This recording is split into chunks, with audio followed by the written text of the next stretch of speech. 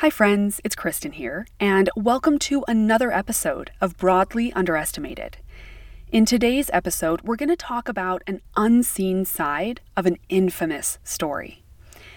In 1911, 5 men set off for the South Pole, and then they met with a tragedy that would shake the world. The story of the Robert Scott expedition is one of the most well-documented exploration stories out there, but there's this entire other side of the story that's never been told, until a book by the name of Snow Widows was published. So we're going to sit down with author Katharine McGuinness to learn about this incredible untold story. So today we'll be talking about glass-shattering temperatures, a race to the South Pole, and an Antarctic mystery. So buckle up.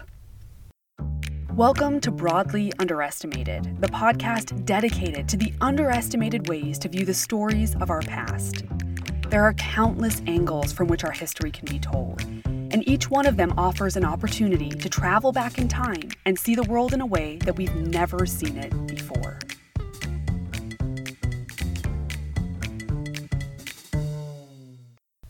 Before we dive into my conversation with Katharine McGuinness, I wanted to give you a brief introduction to the Scott Antarctic expedition.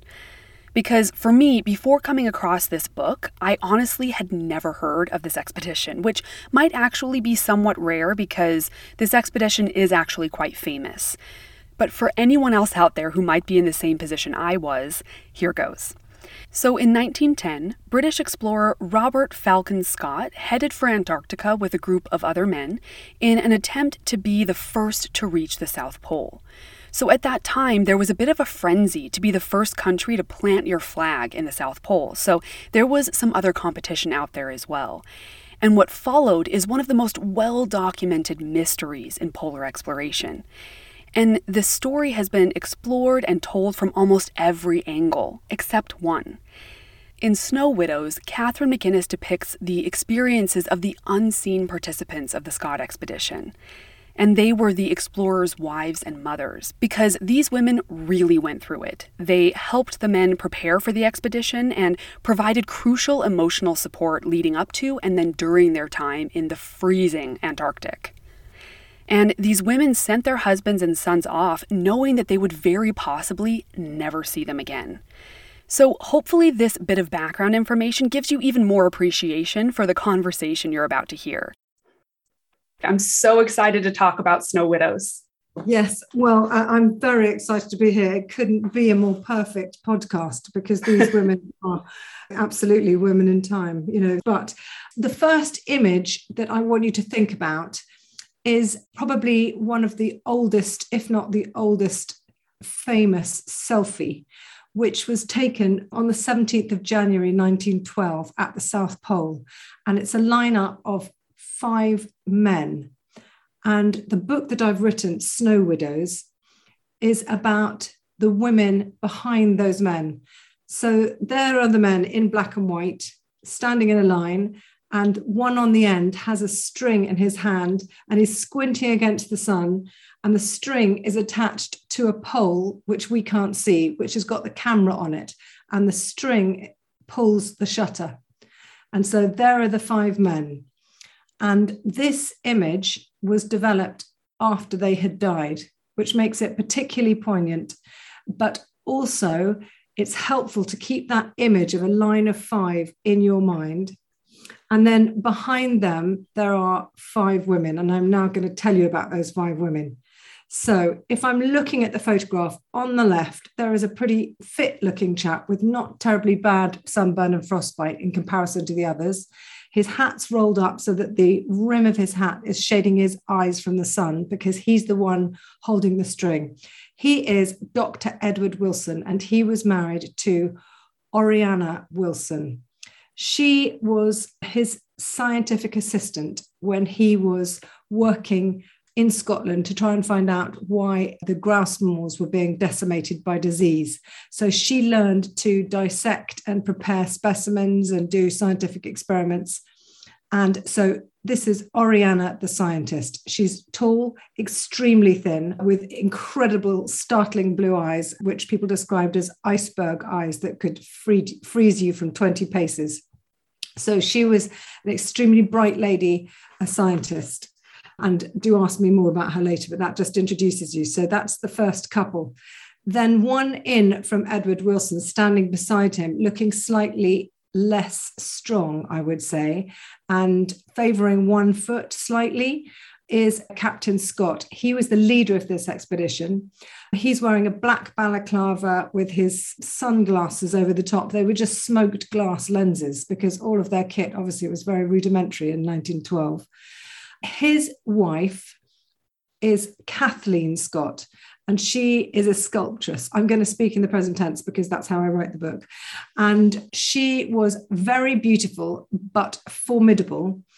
I think she was an extremely talented sculptress. She studied under Rodin, and she became incredibly interested in sculpting heroic men who she called lions. She had married Scott specifically for his genes. This was a time just post-Darwin and deeply into eugenics. Leonard Darwin, Darwin's son, was the president of the Royal Geographic Society just before these people left.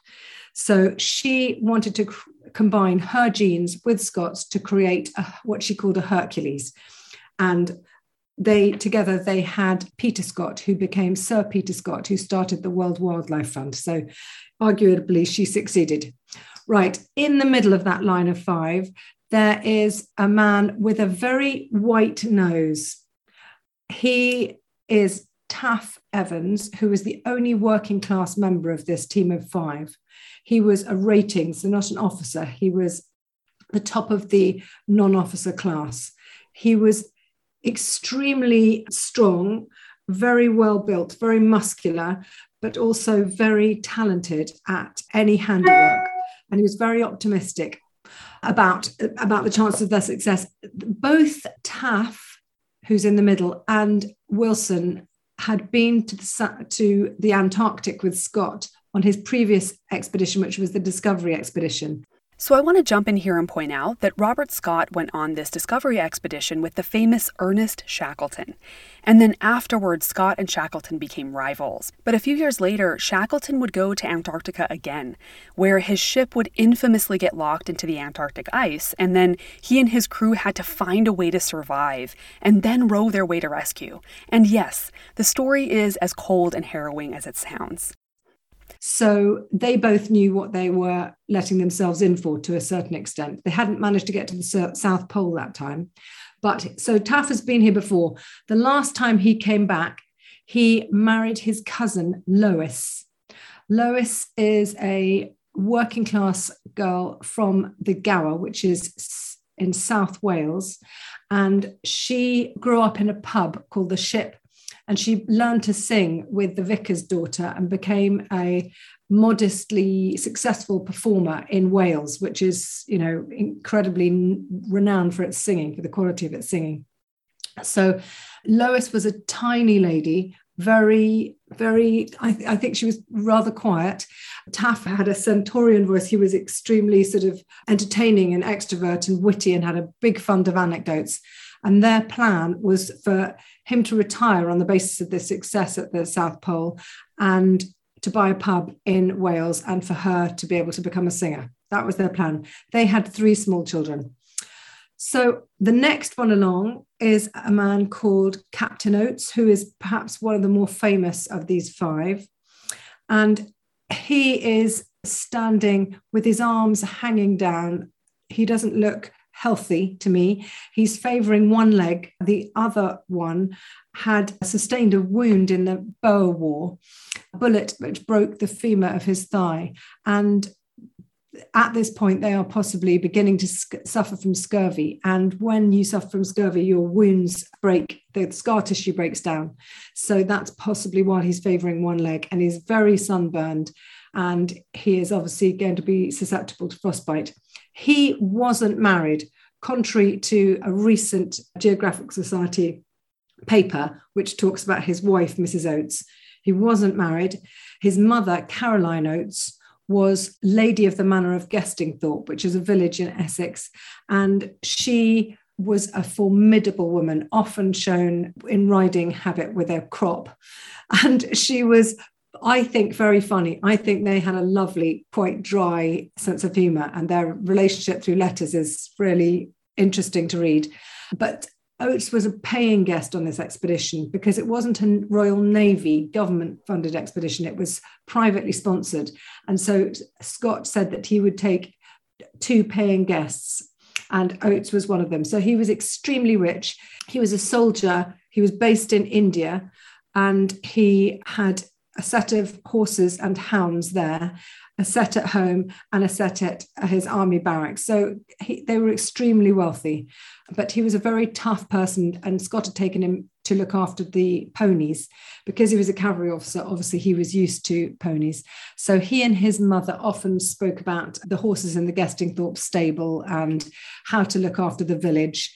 And Caroline was very traditional. And if any of the village children forgot to doff their caps, she asked for their name and wrote to the school to complain, because she also owned the school. So anyway, then the last person, so this is on the extreme right of those 5 men, is a man called Bertie Bowers. He is quite short and he's looking directly at the camera. He's looking quite strong. His feet are in a funny turned out position. He wasn't anything to look at, Bertie, but one of the other men on the expedition said, "There's not much in the shop window, but what a shop." And I think the same could be said for his mother, Emily. So Bertie was in his early 20s. He wasn't married.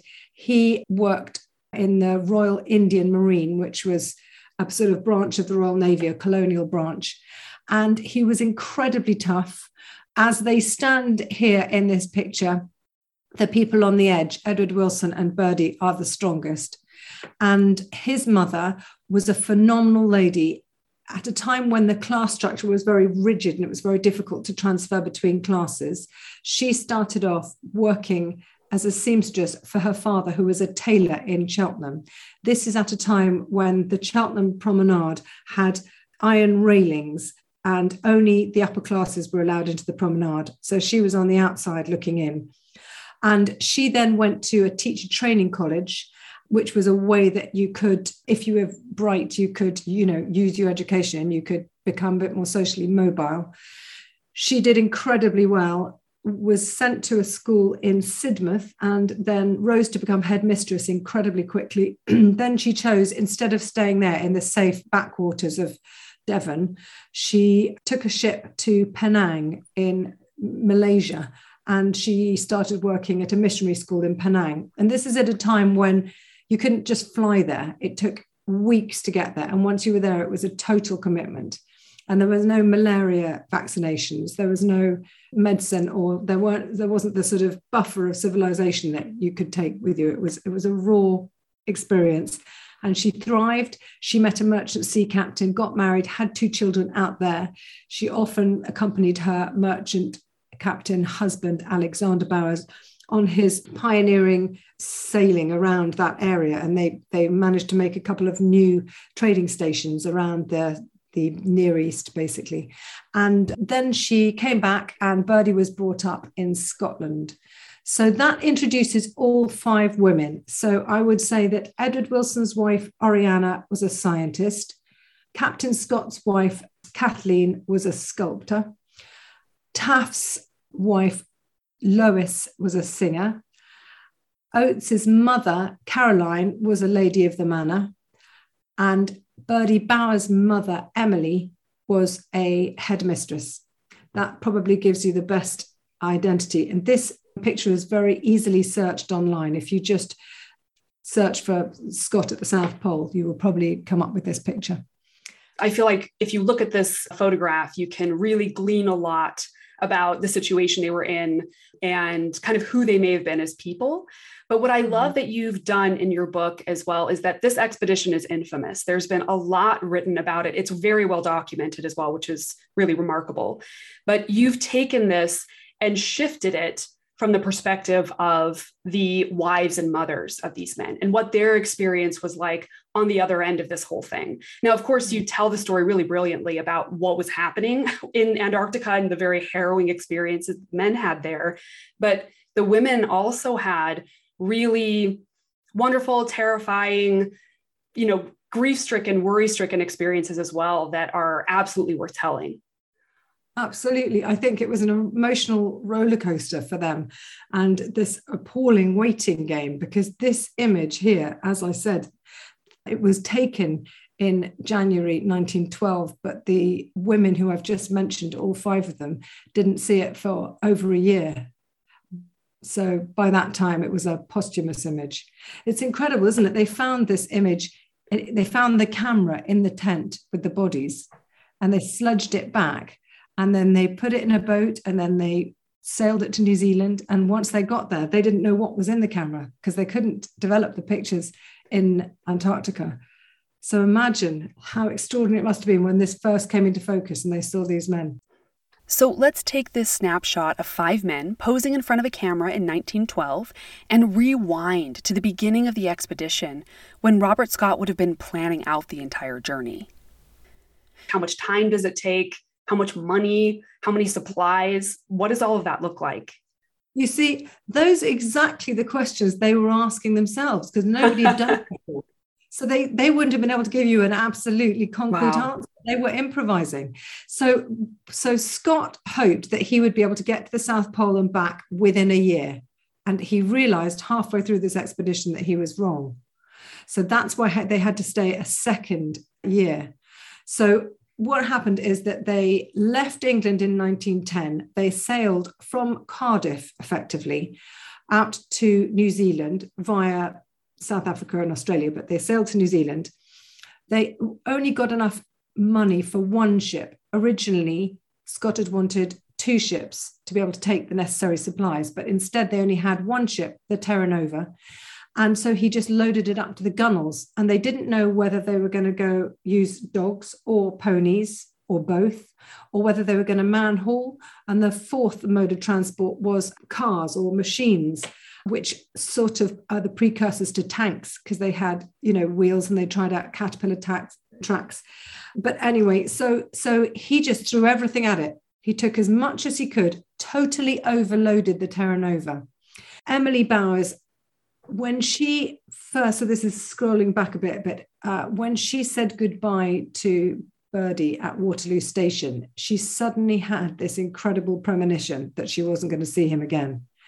And he was her only son, and she was already a widow. And she had said to him, if I would prefer to be dead before you do anything like go to the Antarctic. But can you imagine just waving goodbye to your son and then this terrible, terrible feeling of you're never going to see them again? So she mastered that and kind of carried on. And she was extremely brave and traveled a lot. She was very into the theory of education. So she went off to Italy and she studied under the Montessori. Maria Montessori was lecturing there, and also Rudolf Steiner. Many of these women, the wives at least, were able to sail to New Zealand with all of the explorers, but Lois was not included in that. And I assume this is because she was part of the working class. Yes, well, it's simply that she was ratings. I mean, can you believe it? I don't want to go right to the end of the story, but Lois had never met Scott. So Taff had been on his first expedition, and then when Scott realized that Shackleton hadn't managed to get to the pole in 1909, his first communication really was to Taff to say, right, I need you again. We're going to go back. And so even though he was, it's called a Jack Tar, the sort of ratings class of the Navy, even though Taff was Scott's Jack Tar of choice, he never met Lois. That didn't even occur to me. That is crazy. Crazy. It's absolutely crazy because there was such a definition between the officers and the men that the ratings wives would never presume to meet the officers. And it's you're sending your husband on this expedition where he very likely will not be coming home. You have to make your peace with that. And you haven't even met one of the few people that's on this expedition with him. Yeah, it's most extraordinary. So it is amazing to me that it's only 100 years ago. In a way, it kind of is wonderful that it changed. And the interesting thing is that it changed in their lifetime because these ladies lived for longer. And so particularly Lois. But yes, The money was a really difficult thing. And part of the reason perhaps it's so amazing, the story, is because you have the whole class system. So every time you encounter a problem, you can see how each person, according to their status or their financial status, reacted to it. So yes, you're right. So Caroline's reaction was to quickly rush out and buy lots of Burberry suits and Jaeger jackets and socks and shoes, because she was just determined to keep him warm and kind of. But Lois was selling everything because she couldn't manage. Well, and the class system is also represented in how the women participated and or were included, right? So we know that before, for example, Oriana was very involved in helping Bill to prepare for the expedition in terms of, physical preparations, but also scientific preparations. They worked very closely together. It seemed like they had such a beautiful relationship, really a relationship of equals. And, Kathleen, she called Scott her lion, right? It was like she was always trying to bolster him up and be a very, really crucial emotional support for him. But she also was the face of the expedition in his absence. But she was a phenomenally colourful character. She didn't like women. She loved men. I'm not sure how that started, but she sometimes said, my monomania must be curbed. She particularly disliked sort of wailing women who were all about self-pity, and she believed that you could be empowered by choosing for your husband to go and risk his life. So there is that incredible letter from Kathleen to Scott where she says, risk your life if you have to. Just, please know that Peter and I, her son, and she could survive without him. So if there's anything he felt worth doing at the cost of his life, do it. We shall only be glad. So that's an extraordinary comment to make, isn't it? And she wrote letters because there was this dislocate in the communication. Most of the wives wrote letters post-dated. So that letter she post-dated and wrote on the envelope, read just before you go on the final journey to the South Pole. So that was the letter he opened just before he set out. And when he died, that letter was found in his breast pocket. It's amazing, isn't it? So she was a very colourful character. Her biography perhaps needs a little bit more elaboration. Her mother died shortly after she gave birth to Kathleen, and she was brought up by an uncle who kind of farmed her out to a convent orphanage. And they weren't allowed to bathe naked. They had to bathe in a shift lest they catch sight of their body. So it was phenomenally strict and conservative. And from there, she was a talented artist. So she eventually went via the Slade to study with Rodin in Paris. And when she was, so this is her as a kind of 20-year-old, she went to Paris and she went into the studio on the first day and she saw all the students looking at one corner and she kind of looked with them. And suddenly she saw a naked man jump up onto a dais, strike a pose on a throne, strike another pose, and then jump down. And she looked around and she just couldn't believe that everybody was watching this. And she just ran to the loo and was sick. And ever after, she was utterly fascinated by naked men. And she sculpted them. Anybody who's coming to London, you will find many naked men all over, well, the British Isles really, sculpted by Kathleen. And they are good, but they are very naked. She just, decided that was perfection. She wanted just to put heroes on pedestals for the rest of her life. So she did that with other men as well. Fridtjof Nansen was Roald Amundsen's mentor. So Nansen was an established Norwegian polar explorer in the Arctic, so in the northern hemisphere. And he gave his boat, the Fram, to Roald Amundsen. He didn't realize that Roald Amundsen was going to use it to compete with Scott. He thought that he also was going to go to the Arctic. So that was a surprise. But Fridtjof Nansen met Kathleen Scott when Scott was away. And there is some discussion about whether they might have had an affair, because for Kathleen, who is absolutely magnetically attached to lions or attracted to lions, Fridtjof Nansen was the ultimate lion. And so they kind of I'm not sure exactly what happened, but they spent a lot of time together. They went on holiday together. I think that she tried not to.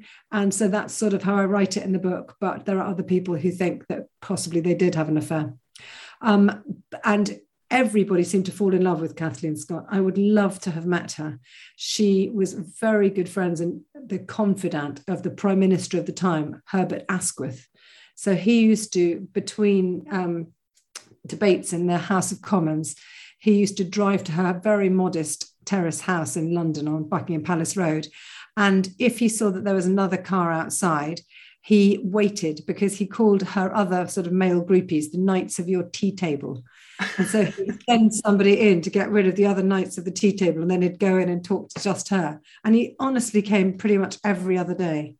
So Kathleen was very anti-suffrage because she was so anti-women. She thought all women other than her, she was the exception to every rule she made, were sort of silly and too silly to deserve the vote. So she was really invested in the anti-suffrage movement, which is not something that we even look at now in history. It just seems so obvious that we have the suffrage movement. This untidy anti-suffrage, anti-feminist stuff is so complicated. But so yes, she was very involved in that. So she is a pretty complicated lady. When she went out with Oriana, both of them accompanied their husbands to New Zealand to say goodbye from New Zealand.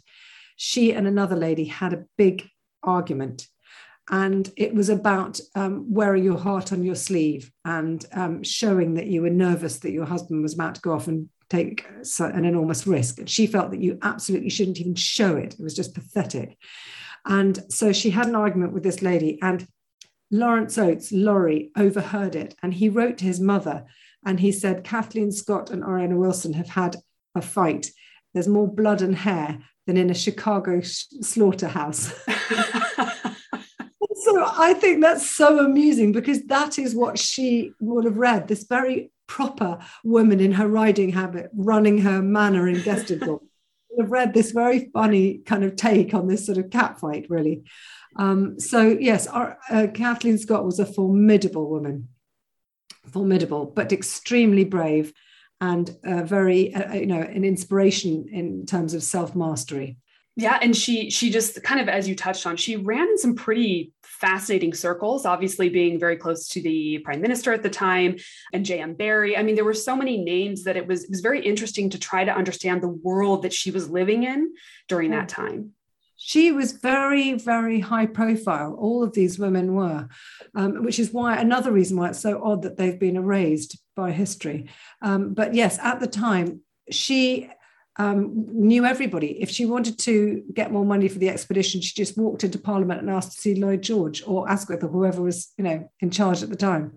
So yes, she was a very high profile woman. But yes, very interesting. So in November, they painted the Plimsoll line out of the Terra Nova, which is the line that tells you whether you're overfilling it or not, so that the people at the docks wouldn't know.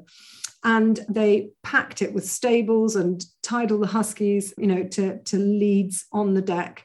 And then they left. And this is one of the things that we don't think about. They didn't have a forecast. So they left New Zealand in an overloaded ship straight into the mouth of a hurricane. So now that the women have said their goodbyes, the men have sailed off into the freezing sunset, and the waiting game begins. The expedition was planned to take a year, with a contingency that if they weren't able to find the right weather window to head to the South Pole, they would wait out another Antarctic winter and try for the pole the following year. So the women went in knowing that this would be a 1 to 2 year ordeal, and during that period, they would be grappling with worry, total lack of communication from their husbands and sons, and in some cases, finding a way to cope without an income.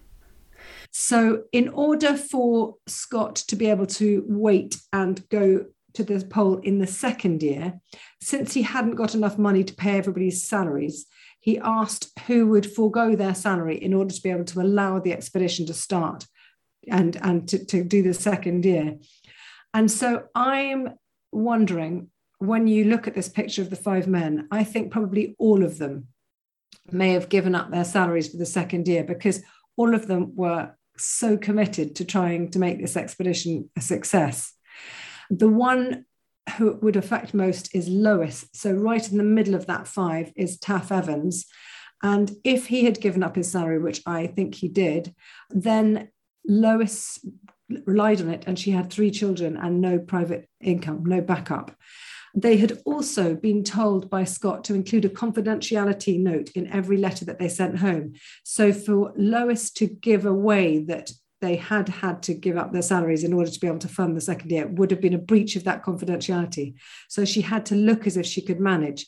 So in the book, I write about her going to the post office, and this is at the time when the bereaved of the Titanic are speaking to the White Star Line about how their families are going to manage. She goes into the post office queue, goes up to the post office counter and says, "Can I have my allowance?" And the lady, I think it was, behind the counter checked and said, "Sorry, there's nothing there." And Lois, who had no idea this was happening on the other side of the earth, said, "Could you just check again, please? Because it should be there." And the person checked again and said, "No, nothing." So Lois walked away, and somehow she had to try to keep her family going. They were in Portsmouth because Taff was in the Navy, and they were in a little house in a street in Portsmouth. So she didn't feel she could go home to the Gower because that would be giving the game away. So she just tried to manage. And it's interesting, I spoke to a man called Gary Gregor, who's written a fantastic biography of Taff Evans. And he spoke to somebody who knew Lois, and he said it had got to the stage where she had sold all the furniture. And Taff had been given a gold medal for polar exploration on Scott's first expedition, and she sold that. She sold everything she could to try and keep afloat. And then eventually, one of her cousins came down from Wales just to see how she was and saw that she was incredibly thin and the children were barely surviving. And so he just scooped them up and took them to his house, which always makes me feel a little bit. Yeah, it like hurts. It hurts to hear that. And it's interesting to see the spectrum too of how the women were affected by this, right? Because she appears to have been the one most gravely affected for sure, right? But then you have the spectrum all the way to Caroline, Laurie's mother, who she was funding his expedition, or maybe he was as well, but she certainly was buying him things throughout. You talk about letters and communications where she's purchasing things for him. This would not have impacted her at all, the financial aspect anyway. But to hear that Lois was so heavily impacted was really sad. Yes, it is. I mean, the Lois story is just a little mini tragedy in itself, isn't it? So another really cool element of this story is the impact that the period's communication methods had on the women and on the expedition. Many of the men were sent off with a pile of letters written by their wives or mothers to be opened at certain points along the expedition. This way, the men would be getting touches of home to get them through the long haul and the tough conditions. And the men were also writing letters to their wives and mothers, which they planned to either send back with the Terra Nova, which would return a year into the expedition in case they made it to the pole that first year, or to give to their wives and mothers themselves once the expedition was complete. But this general period represented huge changes in communications around the world.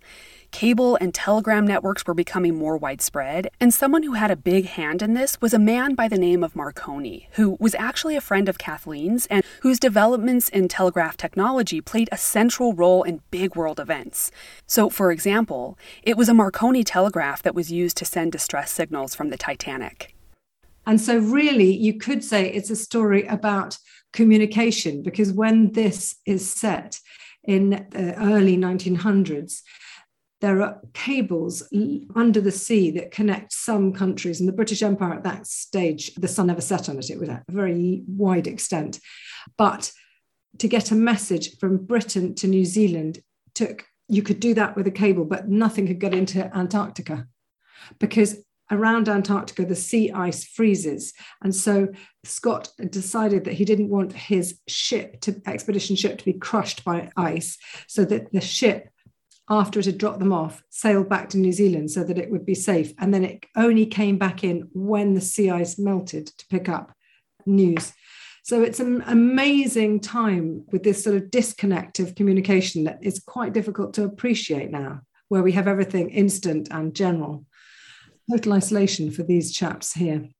Absolutely. And I will say that something you describe really beautifully is these sort of modes of communication that they use and what it would have felt like to use them in terms of delays. And I mean, sort of a telegraph would have felt so quick and so instantaneous, but of course they didn't have access to that in Antarctica anyway.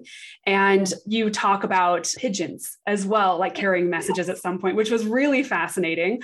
Towards the end, there are some mentions of phone calls, but of course not everyone has access to that at that point. So it is really fascinating. I mean, I guess I will say, to back up just a little bit, this book is written in the present tense, which I found really fascinating. I thought that was such an immersive way to write it. And I assumed that it was written this way in order to give the reader the perspective of the people who were living it, especially the wives and mothers. Is that accurate? It is accurate. The immersion word is accurate. Absolutely. That was what I was aiming for. But actually, I'll just tell you a quick aside, which is that because I've spent so long researching this, because the male story is very well documented, the female story has been chucked in bins, burned, erased, ignored, overlooked just completely. So it took a very long time to sift through all the attics and to, look at history's cutting room floor is the best way I can describe it. And so I decided early on that I wanted to meet as many people that had met the women that I'm talking about, so that's like a live link. So it's not just something that they wrote and then they can curate it a bit and they can edit it and say, this is how I want to be perceived. It's people who actually knew them. And so I went to Bayswater in London to meet Wayland Kennett, who is Kathleen Scott's second son. She's the only person who remarried of the five. And Kathleen Scott was very good friends with J.M. Barrie, who wrote Peter Pan. So when Barrie died, she moved into his house. So when I went there to meet him, he took me to the playroom, which is where Barrie had imagined that Peter Pan came to the window. That is so cool. It was so amazing. Anyway, so we had this, he was an elderly man by that stage, Wayland Kennett, very charming. But we had this sense of sort of, I don't know, stasis, something so like frozen time or something funny. And so I said to him, could you describe when your mother was here, what was she like? And he paused a little bit and then he said, well, my mother's over there and there's the sculpture table and she's got a maquette here. There's a lamp here. The fire's on. There's this. And it was so mind-tingly. I thought, oh my goodness, if I could do that for the reader, if I can really put them there, then so I thought this is ridiculous because nobody writes a biography in present tense. And I kept trying to do it more conventionally, but it just kept on popping into present tense. So I think it is the first biography ever to be written in present tense. Well, you pulled it off very well. That was one of my favorite aspects of the book, honestly. I really like the idea of feeling like you're almost like time traveling, and the fact that you wrote it that way. And then also that you included so many sort of pop culture references of that time, as well as historical events that were happening simultaneously. It felt almost like you were there. Yes. Well, I'm so glad that worked, because it was an amazing time in history at this point. When Scott went to the Antarctic in 1910, and then there was, many huge shifts. The king died, there was a coronation, there was the Durbar, which is where the king goes out to India and becomes sort of emperor of India. And then there was the Titanic. Big news that we all know about. And so all of that was happening at the same time. But these men in the Antarctic weren't experiencing it because they were cut off. So that's why if you tell a women's story, they are experiencing their parallel journey. It's an interesting thing. But anyway, so they got to the Antarctic, they unloaded, they built a flat pack hut, and they quickly put as much as they possibly could into it. Then the plan was they were going to sledge as far as they could on their planned route to the South Pole, and they were going to leave food and fuel depots all along the way. And then when it started becoming the Antarctic winter, which they didn't think they would be able to survive in, when the temperature goes down to -60 and the sun goes completely, doesn't come above the horizon, they frantically raced back to the hut to overwinter in the hut to wait for the following Antarctic spring. So as Catherine alluded to, in July of 1911, the temperature in Antarctica plummeted to negative 81 degrees Fahrenheit, which is about negative 63 degrees Celsius. So let me repeat that. That's negative 81 degrees Fahrenheit. These are the types of temperatures that would shatter glass and would actually crack your teeth. And frostbite was something that you dealt with on a daily basis. I can't imagine being in those temperatures, and these men had to survive, of course, without any kind of modern-day amenities. So survival was an all-day, everyday task. In order to keep fires going, they had to burn blubber. There weren't any trees or foliage to burn, so blubber was their only source. And that blubber kept them fed and warm, and it gave them water because it allowed them to melt the ice and snow around them. Now, beyond the issues with basic survival itself, like braving the cold and staying fed and staying warm, there were other issues to contend with as well.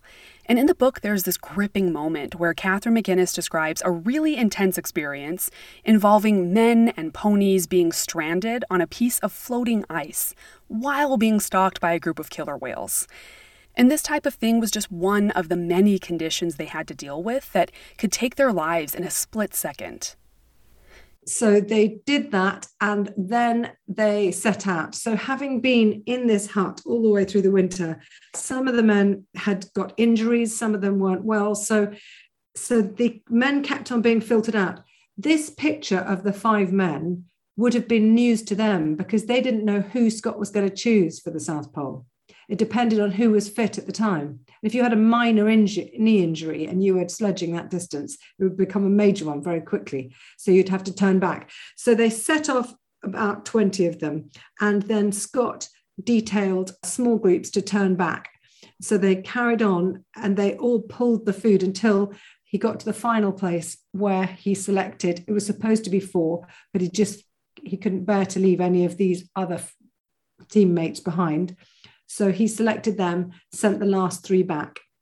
And then they got to the pole, but they found that Roald Amundsen, the Norwegian, had beaten to it. He had used dogs, they had man-hauled. And so when this picture is taken, they have just found out that they have been beaten to the pole, which means that since the whole point of going was to put a British flag there and claim it for Britain, they feel that they have failed. But Scott had, when he heard that Amundsen was even thinking of coming, he'd tried to reframe the expedition as a scientific expedition. So they collected a lot of scientific data. And I would argue at the end, 100 years on, that we are still using some of the data that he collected. We're still using some of the samples from the ice that they collected 100 years ago to be able to measure climate change. So I would suggest it isn't a failure. I think that's incredible. Very important.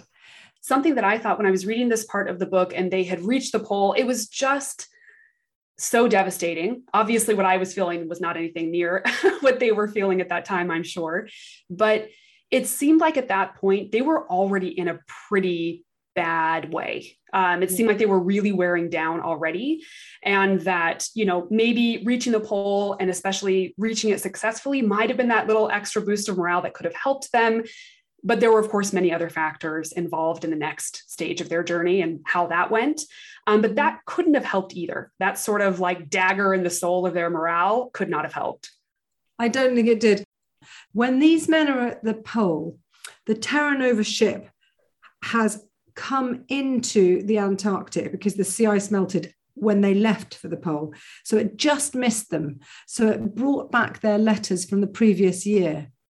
And so the letters that Caroline receives are the letters that Laurie has written before he left, before he even set out from the hut. And so those are the letters she's reacting to. And in those letters, Captain Oates, Laurie, says that he is really frustrated with Scott. He doesn't think he has an idea about transport. As a cavalry officer, he would never have taken dogs, ponies, and motors into battle, as it were. He just doesn't see any logic to the campaign, and he is quite outspoken to Caroline, only to Caroline, about how he feels about Scott. And that's part of the a reason that this story is so important and so fascinating, because even though Oates and Scott were next door to each other in sleeping bags, Caroline knew more about what Oates was thinking than Scott. If Scott had known what Oates was saying to his mother, he would have been court-martialed probably for mutiny. So that's how phenomenally sort of their private thoughts, they all had to have an outlet. So this is why it's the untold story of this epic adventure, seeing it from the wife's perspective. But when Kathleen Scott set out, because when the women had anticipated that the men were coming home, Oriana went out to New Zealand to be able to meet Edward Wilson when he came back, and Kathleen Scott set out in a boat and she went across the Atlantic to America. Then she had an extraordinary time. I mean, you've read about it in the book. It's just, you couldn't write it as fiction. She was just like living her best life. She really was. Her best life. She was in nightclubs, but bumping into the Roald Amundsen, who had beaten her husband to the South Pole, totally by mistake, bumped into him. But yeah, she was dancing, sort of jazz dancing, which was considered to be very kind of erotic, in nightclubs in New York, while her husband was, she didn't realize it, dead already in the Antarctic. But anyway, so she went across America. She went off with cowboys into the bush in America, had a brilliant time in California, got into a boat. And Marconi, who also was in love with her, had sent her masses of flowers and free Marconi gowns. So then she set out on this boat going from California to New Zealand. When she was halfway across in February 1913, the Terra Nova came back from the Antarctic with the news for the first time that the men had died. As the Snow Widows were receiving the letters sent back with the Terra Nova, when she returned with news that the expedition would spend another year in Antarctica, 3 men from the Scott expedition were lying dead in their tent, and 2 of the men were missing. Tune into part 2 of my conversation with Catherine McInnes to find out what happened next. Thanks so much for listening. For updates and additional info about broadly underestimated episodes and content, follow me on Instagram, Facebook, and Twitter at Woman in Time. And we'll see you next time on Broadly Underestimated.